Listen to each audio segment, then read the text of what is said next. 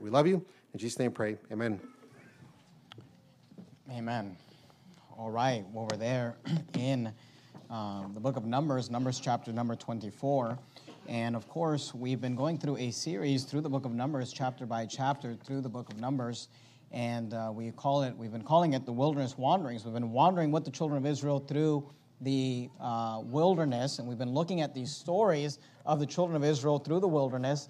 And, of course, we've been studying the book of Numbers together, but in the book of Numbers, we've been in this section dealing with this man Balaam. And this is actually now, I believe, the fourth sermon on Balaam.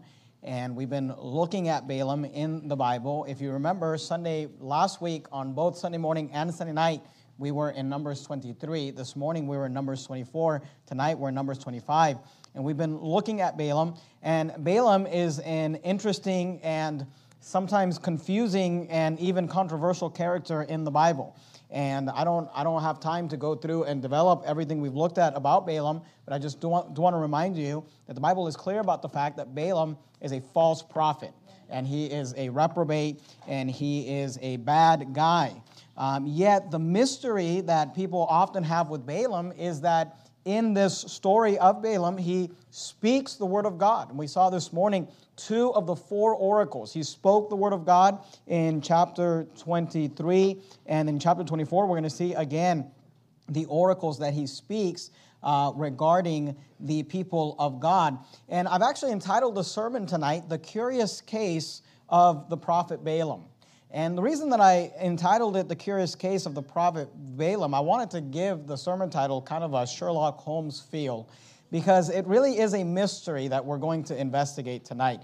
Because people often are confused about Balaam, and I told you last week and I told you this morning that tonight I'm going to explain what I believe is going on in the story regarding God and his relationship with Balaam. Why it is that God speaks to Balaam, why it is that God speaks through Balaam. And we're going to focus on that tonight. And tonight is going to be, we're going to look at a lot of passages. And I often tell young preachers, be careful about just having too much in one sermon. And I'm going to break my own rule, and I'm going to just tell you right up front, we're going to have a lot to look at tonight. And the only reason for that is because it's the only way to do it. The only way to cover all of it is just to do it all. So we're going to do it. I'm going to assume you know who Balaam is. We've already spent several weeks talking about Balaam, a lot of application and learning about Balaam. And we're just going to talk about this specific issue regarding Balaam and why it is that God speaks to Balaam and God speaks through Balaam. And I do have some application and that we'll get to at the end of the service. I'm hoping we can get to it at the end of the sermon tonight. If not, then we'll have to wait for next week. But just pray and we'll see how that goes. But let's just dig into this thing regarding Balaam, the curious case of the prophet Balaam. And like this morning, I'm going to give this to you under 2 different headings. We might not even get to the second heading, but let me give you the first heading. And if you're taking notes, and I do encourage you to take notes on the back of your course of the week, there's a place for you to write down some things. And I want to begin with this idea of explaining Balaam's confusing communication. Balaam's confusing communication. When it comes to the preaching of Balaam, the oracles of Balaam, the prophecy of Balaam, let me just give you 2 words to kind of help us understand this. One word is control, and the other word is enlightenment.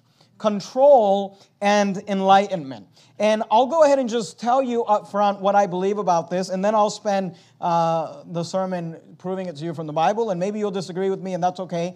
That's why you have the Holy Spirit and you have a Bible, and you can study the Bible on your own, of course. But let me just tell you what I believe is going on here. And what I believe is going on is that Balaam is not in control.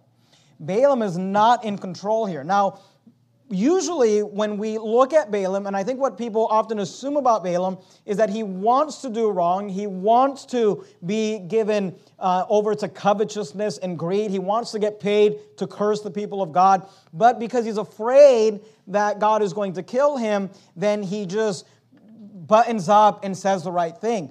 I don't believe that's the case, and the reason for that, I'm going to show it to you from the Bible, but just to give you one example, is that the things that Balaam prophesies are inspired by God.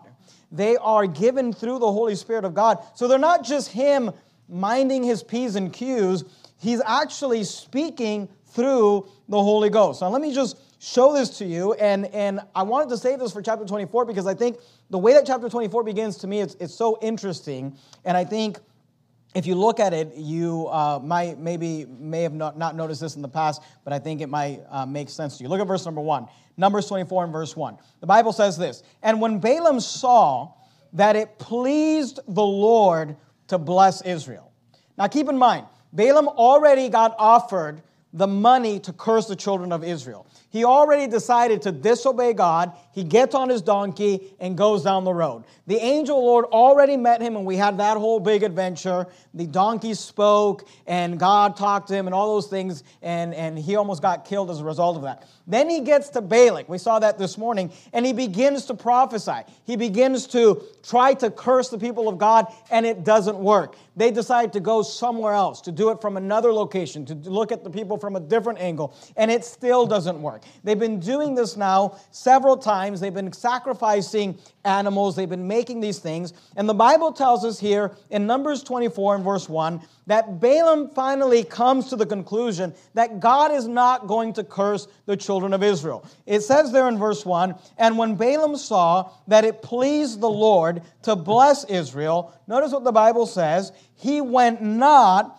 as at other times to seek for enchantments." Now, we talked about that this morning, that he was actually using enchantments to try to manipulate God. He was using magic and the occult to try to manipulate God. But I want you to notice the emphasis in this verse, and the emphasis is this, that this time he went not. This time, he decided not to try. This time, the Bible says, he went not as at other times to seek for enchantments, but he set his face toward the wilderness. What do we see here in Numbers 24 and verse 1? And what we see is this, that Balaam is actually quitting. He's done. He's already tried this. He tried to curse the people of God, and God took over, and he tried to say curses and condemnation to the children of God, and all that came out of his mouth was, "How shall I curse whom the Lord hath not cursed? How shall I defy whom the Lord hath not defied?" Then they tried it from a different angle. They tried it from a different location, and all that came out was, "God is not a man that he should lie. God is not the son of man that he should repent." He tried this already, and it didn't work. And here in verse 1, the Bible tells us that Balaam comes to this conclusion. Balaam saw that it pleased the Lord to bless Israel. Balaam saw that God was not going to do anything other than bless Israel. So what does he do? He went not. He's not going to try this again. He went not as at other times to seek for enchantments, but set his face toward the wilderness. But wait a minute, you say, well, if he quit, but the story's not done yet, the story's not over. Why, if he quit, why do we still have oracles here in chapter 24? Well, notice what the Bible says happened. Look at verse 2. "And Balaam lifted up his eyes." Remember that he set his face toward the wilderness. He's moving towards he's going into the desert. He's pretty much just like, I'm done with this. This isn't working. I'm just going towards the wilderness, going towards the desert. And Balaam lifted up his eyes and he saw Israel. As he's walking away, because remember, they're on these mountaintops. They're on these high places where they can look down upon the children of Israel. As he's walking away, he catches a glimpse of the children of Israel. Look at verse 2. "And Balaam lifted up his eyes and saw Israel abiding in his tents according to their tribes." Notice these words, "and the Spirit of God came upon him." What is happening here? What is happening is this. Balaam is trying to quit. He's trying to leave. He's trying to just say, this isn't going to work. God is not going to curse these people. I'm going to go home. But as he's walking away, he catches a glimpse of the children of Israel. And in that moment, the Bible says that the Spirit of God came upon him. Look at verse 3. "And he took up his parable and said." We know the parable is the oracle. It's the prophecy and the poetry that is given to him by the inspiration of the Holy Ghost. And I want you to notice what's happening here is that Balaam says, "I quit. This isn't working. I'm going away." And God says, "No, I'm not done with you yet." The Spirit of God, look at it, says, came upon him. He's walking away. And God says, "No." And I want you to notice that what I believe is happening here in this curious case of Balaam the prophet is that Balaam is actually not in control. Balaam is trying to leave, and God says no. And by the way, let's remember that God didn't start this fight. Balaam did. God didn't start this issue. Balak did. God wasn't the one trying to get them to manipulate him or get them to make him do things. God said, look, you started something now. Now we're going to finish it. You want to quit, in the third round. We're not done yet. He set his face toward the wilderness, and the Bible says the Spirit of God came upon him, and he took up his parable and said. And of course, we have this parable, this poetry that is spoken. Now, we talked about it this morning. The Hebrew poetry is not like our type of poetry where it rhymes or it has some sort of a meter. The way that we know that it's poetic is because it's given in parallelism and it's given in couplets. And we see this again. Notice what he says there in verse 3. And he took up his parable and said, Balaam, the son of Beor, hath said. This is Balaam speaking. He was trying to leave.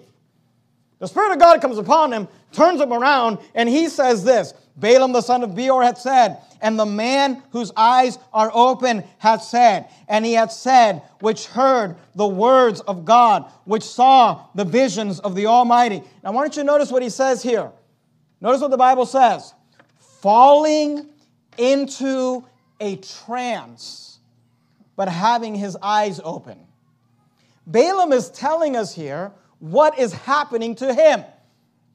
He says, I'm about to speak. Get the picture. Balaam's like, I quit. I'm done. I'm on my way. He's going home. He catches a glimpse of the people of God. The Holy Spirit comes upon him. He turns around and he begins to speak these words. And in his prophecy, he tells us what is happening. He says, Balaam, the son of Beor, had said. He's prophesying about himself. And the man whose eyes are open hath said. He's talking about himself. He had said, which heard the words of God, which saw the visions of the Almighty. And then Balaam, under the inspiration of the Holy Ghost, tells us, falling into a trance, but having his eyes open. Do you see that? Balaam is saying, look, I'm in a trance. I know you see my eyes open right now, but I'm in a trance. Now, what's interesting is that Balaam is not the only individual we see that gets into a trance in the Bible. Keep your place there in Numbers 24, if you would, and go with me to the New Testament book of Acts, Acts chapter number 10. While you turn there, let me just read to you the definition of the word trance. The word trance, and this is a secular definition, but I think you'll find it interesting, is defined as a half-conscious state characterized by an absence of response to external stimuli. Typically, it's induced by an exterior force. And of course, when we're talking about in the secular world, they say it's induced by hypnosis, or it could be induced by some sort of a medium or witchcraft. But in this case, it's induced by God. God puts Balaam in a trance, the Bible says. Now let's look at this in the Bible. There's other individuals that were put into trances as well. Notice Acts chapter 10 and verse 9. Acts chapter 10, Matthew, Mark, Luke, John, Acts. Do me a favor, when you get to the book of Acts, put a ribbon or a bookmark or something there, because we're going to leave it and we're going to come back to it, and I'd like you to be able to get to it quickly. Acts chapter 10 and verse 9, notice what the Bible says. On the morrow, as they went on their journey, they drew nigh unto the city. Peter went up upon the housetop to pray about the 6th hour. So notice we have Peter on the housetop. He's there to pray about the 6th hour, and he became very hungry and would have eaten. But while they made ready, notice what the Bible says, he fell into a trance. And when he's in this trance, he has a vision. Look at it. And saw heaven open, and a certain vessel descending unto him, as it had been a great sheet knit at her four corners and let down to the earth, wherein were all manner of four-footed beasts of the earth, and wild beasts, and creeping things, and fowls of the air. And there came a voice to him, Rise, Peter, kill and eat. I want you to notice that we see Peter fall into a trance, and when he falls into a trance, he sees the heavens open. He has a vision, a spiritual vision. Let's look at another example. Go to Acts 22. Look at verse 17. Acts 22 and verse 17. Here we have an example of the Apostle Paul. Notice what the Bible says about Paul. Now, I realize Peter and Paul are good guys. Balaam is a bad guy. But what I want you to notice is this, that in the Bible seems to indicate that from time to time, he would put individuals in a trance where their eyes were open, but they were seeing visions from God. And Balaam is telling us this. Notice what Paul says, Acts 22, verse 17. And it came to pass that when I, this is Paul speaking, was coming again to Jerusalem, even while I prayed in the temple, notice what he says, I was in a trance. And notice the wording in the Bible is that this is something that happens to them.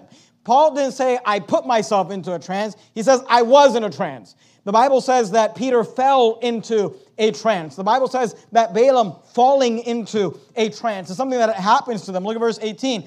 And saw him. This is Paul speaking. He says, I was in a trance, verse 17. And when he was in a trance, he said, I saw him, referring to Jesus, saying unto me, make haste and get thee quickly out of Jerusalem, for they will not receive thy testimony concerning me. And Jesus goes on to tell him. But I want you to notice that when, according to the Bible, individuals are in trances, or God puts them in a trance, they see a vision from God. And here Paul has the Lord Jesus Christ actually speaking to him. Go back to Numbers 24.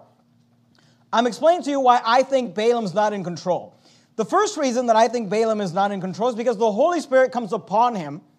He's ready to quit, and God says, no, I'm not done with you. And he turns him around and says, you're going to say this. The second reason I think that Balaam's not in control is because he tells us, hey, my eyes are open, but I'm fallen into a trance.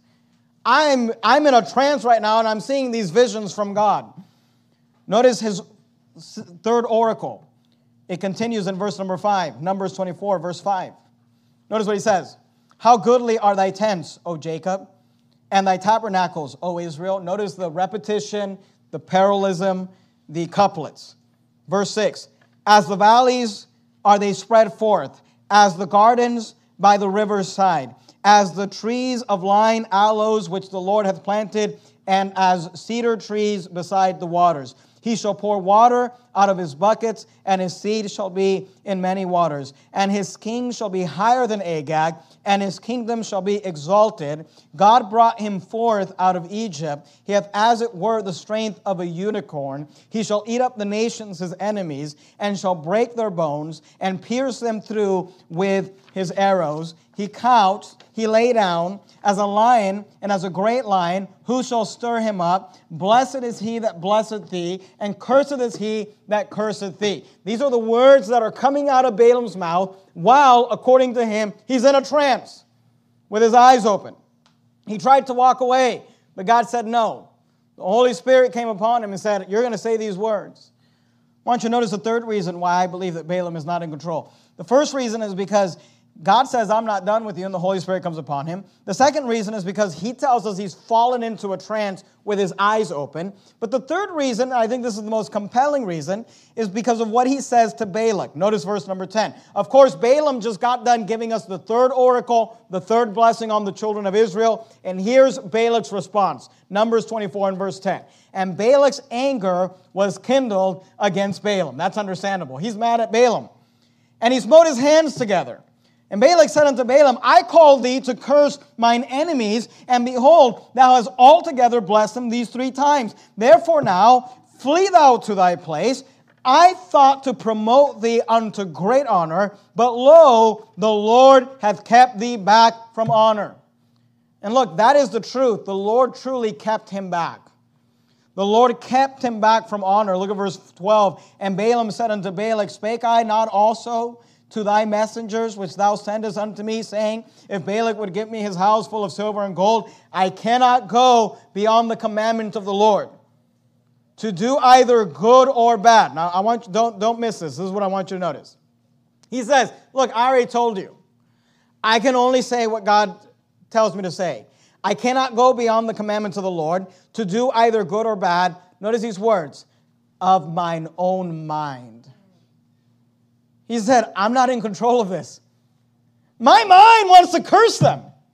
My mind is trying to say, they're cursed. Balak's going to beat them up. Balak's going to win. He said, I've already told you, I cannot go beyond the commandment of the Lord to do either good or bad. And then he lets us in on this little phrase, of mine own mind. This is why 2 Peter talks about the madness of the prophet Balaam. The insanity of the prophet Balaam. Why? Because God has taken over this man, and God is going to use him to proclaim his word. And by the way, Balaam's a bad guy. But Balaam is not in control. Now, my concern was, when we preach something like this, or when we say something like this, that people would get all concerned and say, well, wait a minute, are you trying to say that God, can take over people and that God can control people? And let me just be clear about something. We are not Calvinists. We do not believe that God forces His will and God forces His plan upon individuals.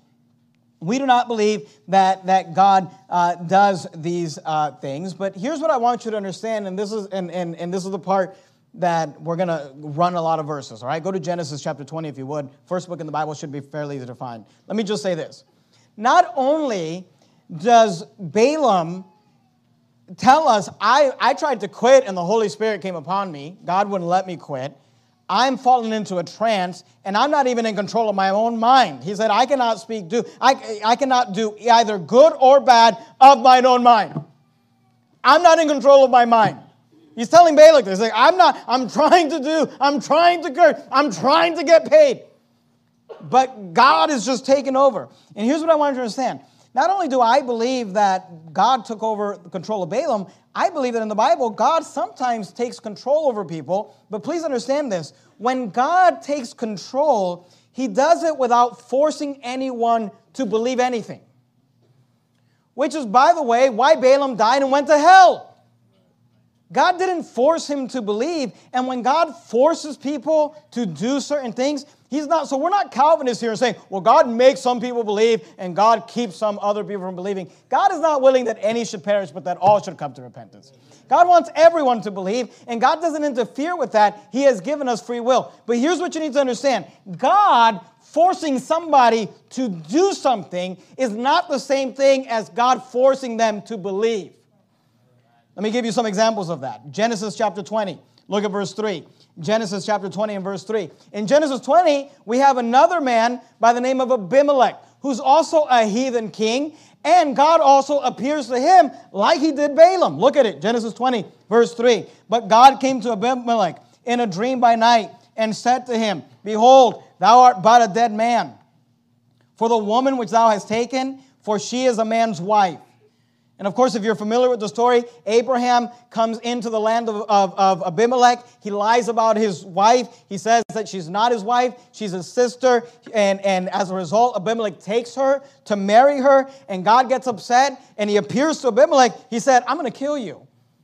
He said, Thou art but a dead man, for the woman which thou hast taken, for she is a man's wife. And Abimelech had not come near her. And he said, Lord, wilt thou slay also a righteous nation? Said he not unto me, She is my sister? And she herself said, He is my brother. In the integrity of my heart and the innocency of my hands have I done this. Abimelech says, I didn't know she was married. He didn't tell me that was his wife. He said, she was my sister. He said, I'm innocent in this. Verse 6, and God said unto him in a dream, Yea, I know that thou didst this in the integrity of thine heart. Look at these words. For I also withheld thee from sinning against me.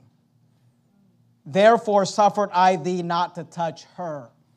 The word suffer means allow. He says, therefore I did not allow you. Therefore suffered I thee not to touch her. Now therefore restore the man his wife, for he is a prophet, and he shall pray for thee, and thou shalt live. And if thou restore her not, know that thou shalt surely die, thou and all that are thine. Here we see an example where God says, I kept you from having a physical relationship with this woman. I stopped you from doing this. But did He change his mind? Because notice, Abimelech still has to make a choice. Is he going to give her back or not? God says, I kept you from sinning, but now that you know the truth, He said, you better decide, and if you keep her, I'm going to kill you. But I want you to notice that here we see that God says that He withheld Abimelech from sinning against God. Therefore suffered I thee not to touch her. So we see that God can, without forcing anyone to believe anything, can from time to time force people to do certain things or to not do certain things. Let me give you another example. Go to John chapter 11 in the New Testament. John chapter 11. Did you keep your place in Acts? After Acts, or if you go backwards from Acts, you have the book of John. John chapter 11. I'm not going to show you this example, but let me say this. Remember the devils? When Jesus would cast out the devils, and the Bible says that He would suffer them not to speak His name. he would say, don't say my name. He said, don't tell people about me. So oftentimes we see that God can control individuals, but again, we're not Calvinists. Not that he's controlling them to get saved, because notice, Balaam didn't get saved. Abimelech still had to make a choice about this situation, but God said, I did stop you. I physically stopped. Look, don't you believe that God can just force you to not do something? John chapter 11, look at verse 49. Let me give you another example. Not only do we see that God, without forcing anyone to believe anything, can force people to not do certain things they normally would do, we also see that God, without forcing anyone to believe anything, can force people to say things they normally would not say. Now, we've already seen this with Balaam, but let me show it to you in another example. John chapter 11, verse 49. And one of them named Caiaphas. Now, Caiaphas is the high priest. And look, we're in the book of John. This is a bad guy. He's about to put the Lord Jesus Christ to death. The Bible says, and one of them named Caiaphas, being a high priest the same year, said unto them, notice what he says. They're debating about what to do with Jesus. And here's what he says. Ye know nothing at all. That's not Caiaphas speaking. That's God speaking. He looks at these Pharisees and he says, ye know nothing at all. They probably looked at him like, what's your problem? He goes on, verse 50. Nor consider that it is expedient for us that one man should die for the people and that the whole nation perish not. That's a pretty good statement. This man who's about to lead a group to crucify the Lord Jesus Christ, he just kind of gets up and he says, you know nothing at all. You don't even consider, nor consider that it is expedient for us that one man should die for the people and that the whole nation perish not. Look at verse 51. And this spake he not of himself. The word of means the source, meaning this did not come from Caiaphas.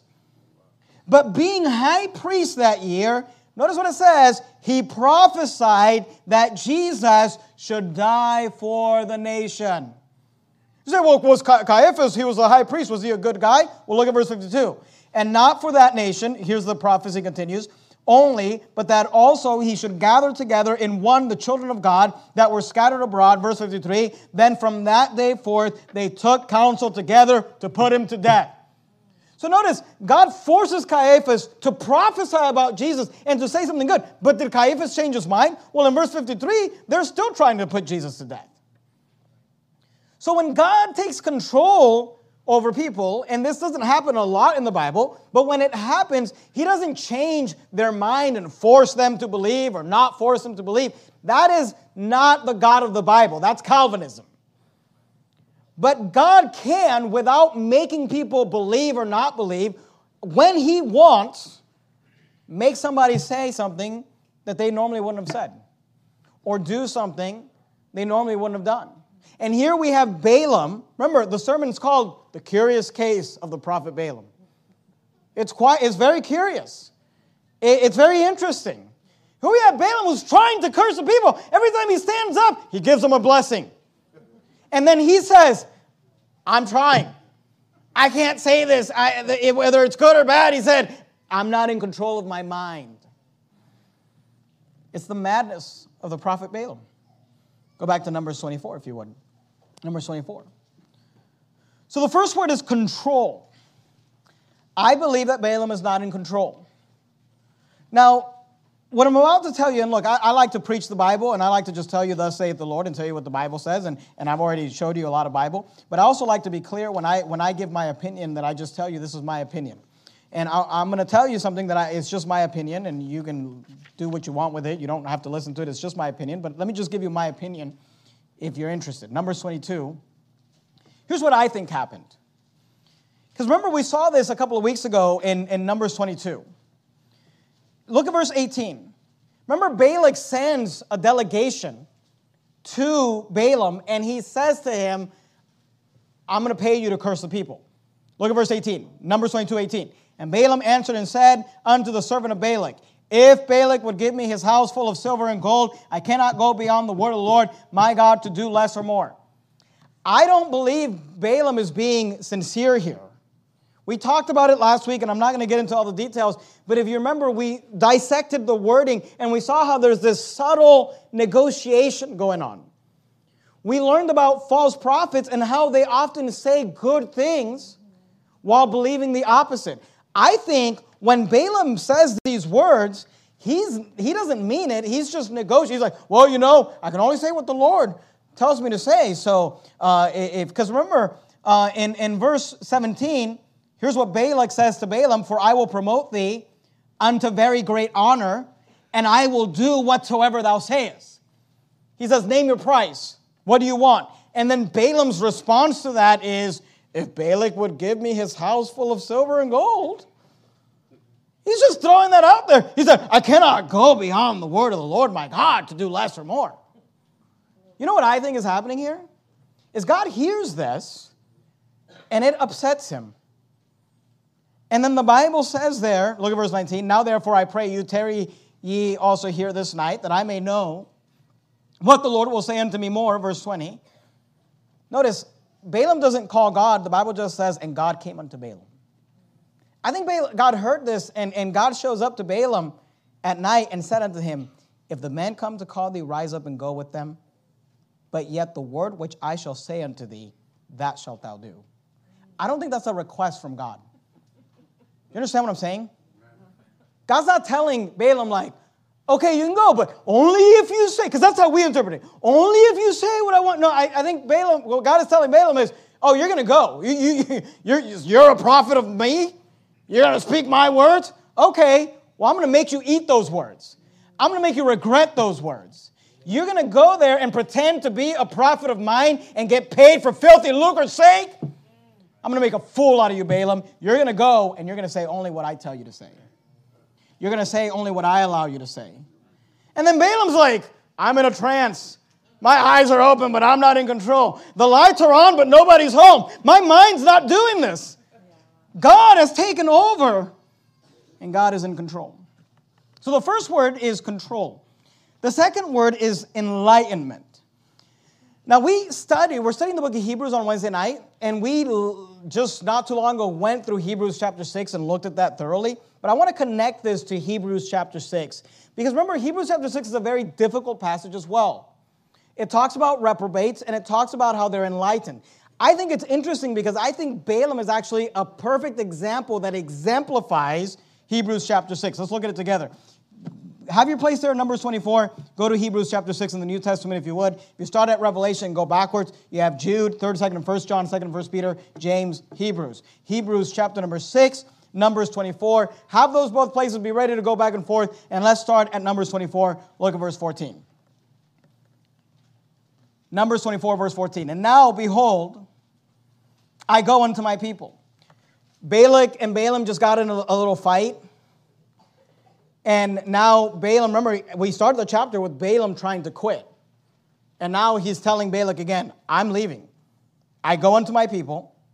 But he tells Balak, come therefore, and I will advertise thee what this people shall do to thy people in the latter days. And he took up his parable. Here he goes again. He can't even help himself. He took up his parable and said, notice what he says. Balaam, the son of Beor, hath said. He's prophesying. He's preaching. He's giving the oracle. And the man whose eyes are open has said. Now, he keeps saying this phrase over and over. The man whose eyes are open. What is he referring to? Well, go back to Numbers 22. Look at verse 31. Remember when he's on the way of Balaam with the donkey? Remember the donkey sees the angel of the Lord and refuses to go forward? But Balaam doesn't see it. Notice Numbers 22 and verse number 31. Numbers 22, verse 31. The Bible says this. Then the Lord opened the eyes of Balaam. And he saw the angel of the Lord standing in the way, and his sword drawn in his hand, and he bowed down his head and fell flat on his face. This is what Balaam is referring to when he refers to himself. He's already done it earlier in the chapter. He does it again in verse 15. Go back to Numbers 24:15. And he took up his parable and said, Numbers 24:15, Balaam, the son of Beor, hath said, and the man whose eyes are open hath said. He's referring to himself. He said, I'm the man whose eyes were open. Notice what he says, verse 16. He hath said, he's referring to himself.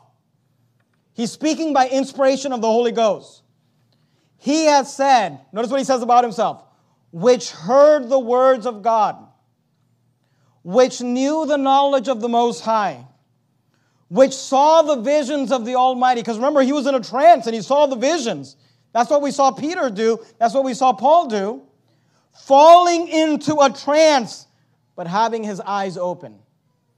Now let's compare that to Hebrews chapter 6. Remember in Hebrews chapter 6, if you look at verse number 4, Hebrews chapter 6 and verse number 4, notice what the Bible says. Hebrews chapter 6 and verse 4, the Bible says this, for it is impossible. For it is impossible. Now, we saw this when we were studying the book of Hebrews, that next is given a series of phrases that are adjectives, they're prepositional phrases, and they're just giving us information about the subject. You can read the sentence without these, and the subject would make sense. Let's just real quickly skip all of the prepositional phrases and look at what the sentence is saying. Hebrews chapter 6, verse 4. For it is impossible. Then begins all the descriptives for those who were once enlightened and have tasted of the heavenly gift, all those things. But look at verse 6. If they shall fall away, to renew them again unto repentance. That's what is being said. For it is impossible for, it tells us the fors, and then it tells us if they fall away, to renew them again to repentance. It's saying there are some people who you cannot renew to repentance even if they've experienced these things. What are those things? We'll look at what they are. This is very confusing to people. But when you can look at Balaam, it kind of makes sense. Look at verse 4. For it is impossible for those who were, notice these words, once enlightened. Now, what does it mean to be enlightened? Enlightened means that you get something, that the light bulb goes off, that you understand. Well, compare that to what Balaam says. Numbers 24. Look at verse 16. He had said, which heard the words of God, notice these words, and knew the knowledge of the Most High. Balaam said, I knew the knowledge of the Most High. You know what that means? It means he was enlightened. Go back to Hebrews chapter 6. Look at verse 4. For it is impossible for those who were once enlightened and have tasted of the heavenly gift and were, notice these words, made partakers of the Holy Ghost. And people will look at this and say, well, if they are made partakers of the Holy Ghost, how can they not be renewed unto repentance? But wait a minute. Let's go back to Numbers 24. Remember where we started? Verse 2. And Balaam lifted up his eyes, and he saw Israel abiding in his tent according to their tribes. Notice these words. And the Spirit of God came upon him. Balaam's a false prophet, according to 2 Peter chapter 2 and the book of Jude and the book of Revelation. Yet the Bible says the Spirit of God came upon him. So what the Bible is telling us here is that the Spirit of God could come upon someone that's not even saved. Like, I don't know, for example, Caiaphas. Look, I'm just trying to explain to you. People always have these agendas when it comes to teaching the Bible. And it's like, well, I got to look, I'm not trying to make the Bible fit my agenda or your Baptist philosophy. I just look at the Bible and say, here's what the Bible says. Like it or lump it, no matter what you think about it. It's what it says. It says that he was enlightened, that he was made a partaker of the Holy Ghost. Go back to Hebrews chapter 6. Look at verse 5. Notice it. And have tasted of the good word of God. And have tasted of the good word of God. Does that apply to Balaam? Go back to Numbers 24. Look at verse 16. Notice what Balaam says about himself. He had said, which heard the words of God. He heard the words of God. He tasted the good word of God. Hebrews 6:5. Go back to Hebrews 6:5. Let me show you another one. Hebrews 6:5. And have tasted the good word of God. And, notice these words, the powers of the world to come. The powers of the world to come. Can you say that about Balaam? Go back to Numbers 24. Look at verse 16. He hath said, which heard the word of God, which knew the knowledge of the Most High, which saw the visions of the Almighty. Wouldn't you say that if you saw the visions of the Almighty, then you have seen the powers of the world to come? It's almost like the writer of Hebrews is thinking about Balaam.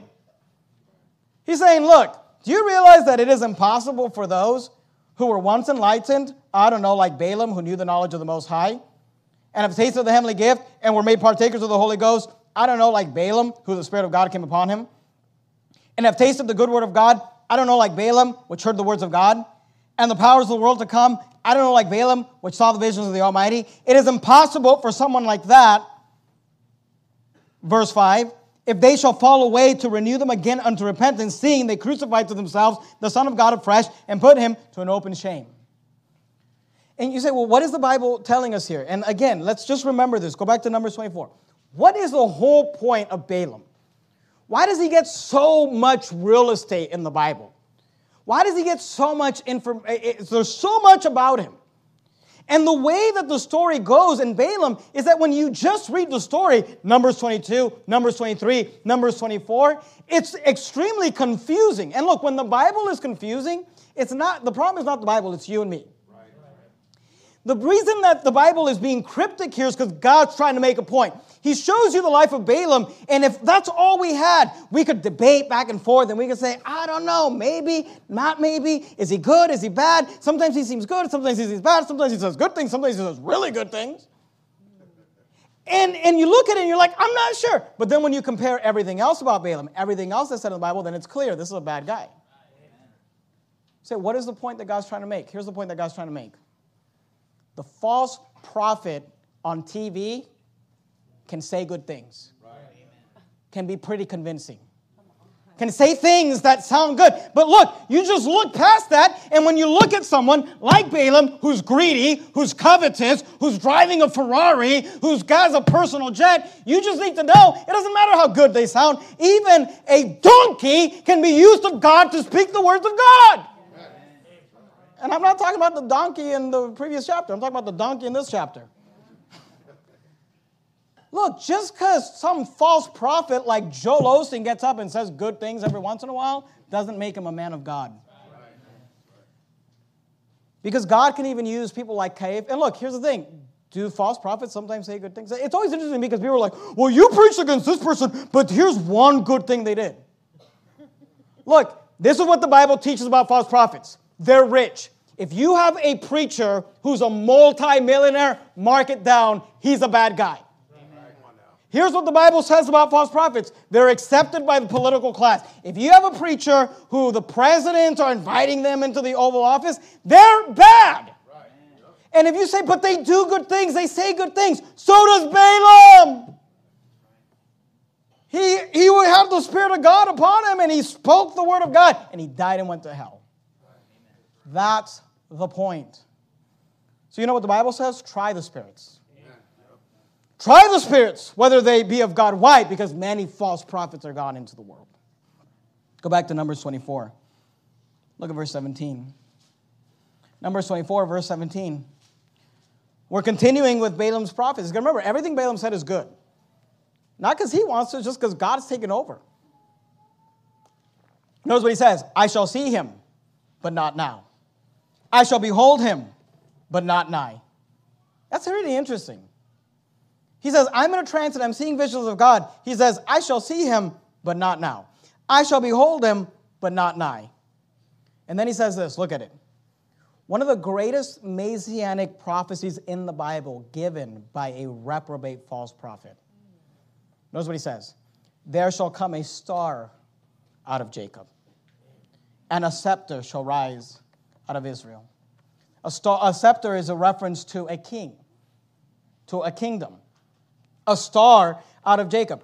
Could it be that when the wise men showed up in Matthew chapter 2 and verse 2 at the birth of Christ, when they showed up saying, where is he that is born, King of the Jews? For we have seen his star in the east and are come to worship him. Could it be that they understood that because of Balaam's prophecy?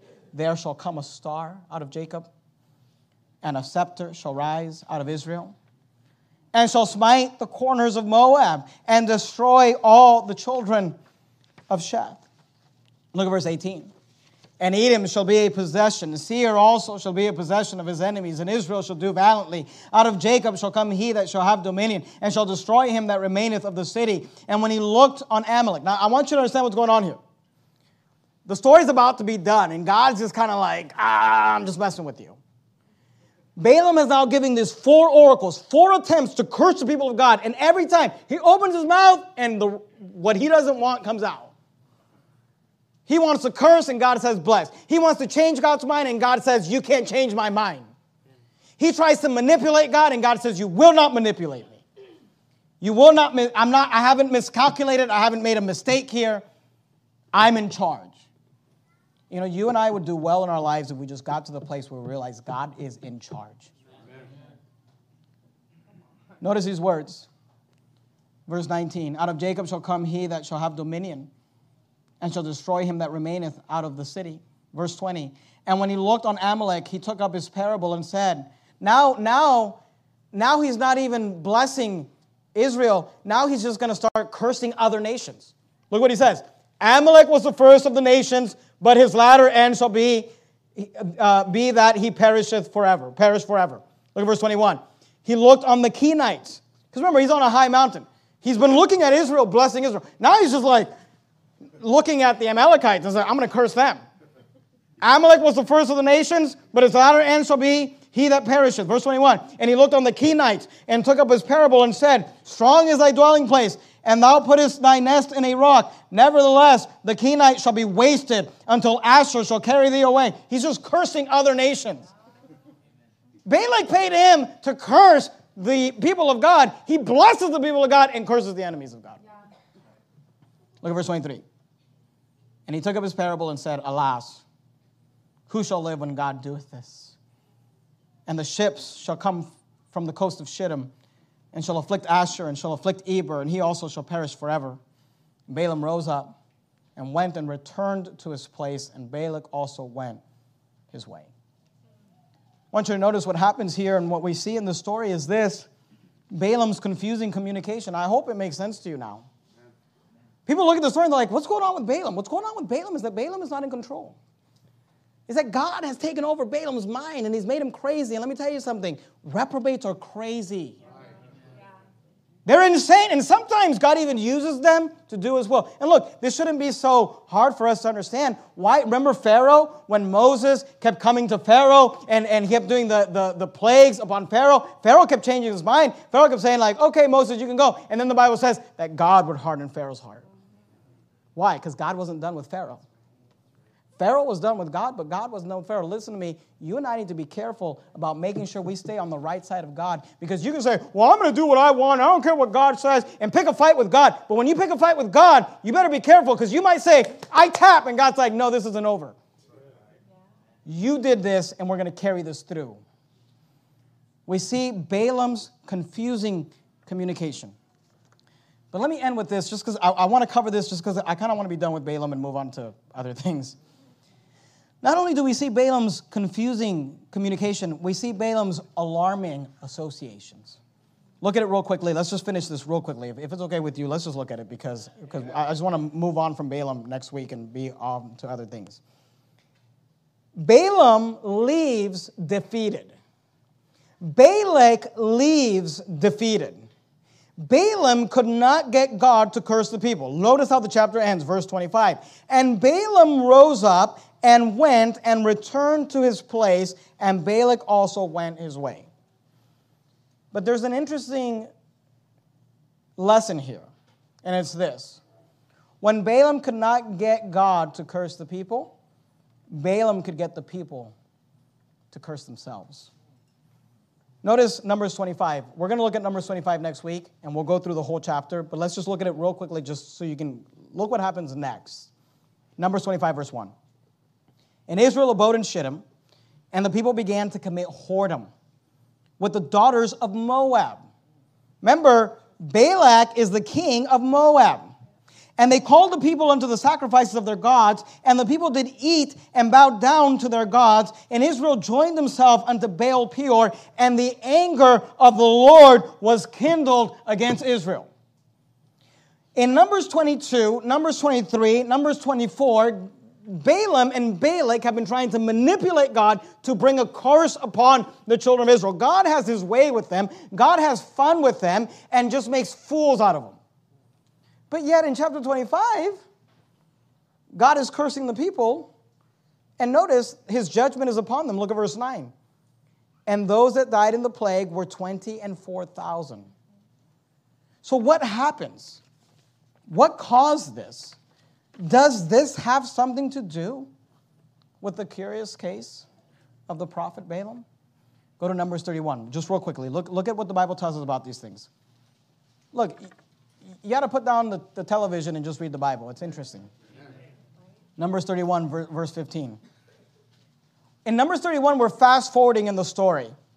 Numbers 31 and verse 15, the Bible says this, "And Moses said unto them, Have ye saved all the women alive? The children of Israel have now, at the direction of God, gone in and had war against the Moabites and the Midianites. They're doing these things, and they saved the women alive." And Moses is upset about this, and he explains why in verse 16. "Behold, these," looking at those women, "caused the children of Israel through the counsel of Balaam to commit trespass against the Lord in the matter of Peor, and there was a plague among the congregation of the Lord." You know what's interesting? Go to Revelation chapter 2. We'll finish this up. Revelation 2. Balaam could not curse the people of God. He was defeated in trying to get God to curse the people, but he succeeded in getting the people to curse themselves. He said, "Balak, I still want to get paid. So let me tell you what we'll do. We'll get all these women to go fornicate with the nation of Israel. And they'll invite them to their sacrifices. They'll invite them to worship Baal in their high places. And when they do that, then God will curse them because they sin against God." This is what is referred to in Revelation chapter 2 and verse 14. Look at what it says, Revelation 2:14. Revelation chapter 2, verse 14. This is Jesus speaking to the 7 churches in Asia. He brings up Balaam and Balak as an example. He says, "But I have a few things against thee, because thou hast there them that hold the doctrine of Balaam." Notice what the doctrine of Balaam is. "Who taught Balak to cast a stumbling block before the children of Israel, to eat things sacrificed unto idols, and to commit fornication." And again, God is teaching us about a false prophet. What are the characteristics we've learned from Balaam regarding false prophets? Here are the characteristics. They're covetous. No preacher should be a multimillionaire, period. Now, I believe preachers should get paid well. The Bible says that they're worthy of double honor. I think if they work hard, they shouldn't be in poverty. I think they should get paid well. But if you're a multimillionaire, you are a false prophet, period, end of story. That's what the Bible says. It says that they have made the people, they make merchandise of the people of God. If you are accepted by the presidents and the kings of this world, you're a false prophet. That's what the Bible says. It says they hated Jesus and they'll hate you. But you know what another characteristic of a false prophet is this? I'll just read this for you because I'm out of time. Actually, you're there in Revelation. Just flip over to Jude. It's just right there. You can get there. Jude, there's only one chapter. Look at verse 4. Here's another characteristic of a false prophet. "For there are certain men crept in unawares, who were before of old ordained to this condemnation." They're reprobates. "Ungodly men," look at it, "turning the grace of our God into lasciviousness." What does that mean? Lascivious means lewd or lustful. You know what false prophets do? They turn the grace of God into lasciviousness. The grace of God teaches us that God saves all of us based not off our merit, not off our works, not off us earning it, but He gives us the free gift of salvation. Praise God for that. You know what a false prophet does? He says, well, because salvation is free, because of God's grace, you can go ahead and live however you want. That's not true. They'll say, because of God's grace, you can go ahead and fornicate. You can go ahead and get drunk. You can go ahead and live in sin. And God's going to be okay with that. Listen to me. That's how you get the judgment of God upon your life. I didn't say lose your salvation. You don't lose your salvation. But that's how you get God to chastise you. That's what Balaam did to the children of Israel. He said, I can't get God to curse them. Let me see if I can get them to fornicate. Let me see if I can get them to worship idols. And then as a result of that, the judgment of God. What is the doctrine of Balaam? The doctrine of Balaam is this. He taught Balak to cast a stumbling block before the children of Israel. What's a stumbling block? Someone put something in front of you. You're running the race that is set before us, and they put a stumbling block in front of you to try to trip you up. That's what a false prophet does. They sound good. They sound great. They sound godly. but they don't help you draw closer to God. They don't help you get the sin out of your life. They don't help you get victory in your life. They don't help you be purged and be cleansed and filled with the Spirit. They just want your money, so they tell you, yeah, live however you want. Just make sure you put money in the offering plate. That's what a false prophet does. And here's the lesson for us, and here's the application. I'll finish up. It's this. We don't have to worry about the world out there and Balaam's out there trying to curse us and trying to trip us up, because the truth is this: the only person that can trip you up is you. When the devil can't get God to curse you, he can get you to curse yourself. He can get me to curse myself. God has been protecting his people for chapter after chapter, but then they messed up. You and I need to realize that the only way that you and I, look, with Christ we can do anything. If God be for us, who can be against us? But we can allow the devil to stumble us, to put a temptation before us. We can allow the devil, and we can succumb to that, and we see the judgment of God. So unfortunately, at the end of the day, Balaam wins. Balaam wins. Not because he could get God to curse the people. He couldn't get God to curse the people, and God just made a fool out of him. But in the end, he got the people to curse themselves. And that's where you and I need to be careful. God is always on our side, and God will always protect us. But when we step out of the limits and the boundaries that God has given for our protection, then all bets are off. Let's bow our heads and have a word of prayer. Heavenly Father, Lord, we love you and we thank you for your word. We thank you for these chapters. I know that there's a lot of wording and things to dissect and cross-references, and it can be confusing. It's the curious case of Balaam the prophet. But Lord, no matter how we interpret it, let us to at least agree and take heed on the application. And the application is this: when the enemy can't get God to curse us, he can get us to curse ourselves. Help us to be aware of that. Help us to not be ignorant of Satan's devices. Help us to live within the boundaries that God has given us for our own safety. And help us to not be deceived by these ministers of light who are actually false prophets. Lord, I pray you'd help us to learn these lessons, apply them to our lives, help us to take heed to these things. In Jesus' name we pray, amen. We're going to have Brother RJ come up and lead us in a final song. Just want to remind you of a couple of things. First of all, men.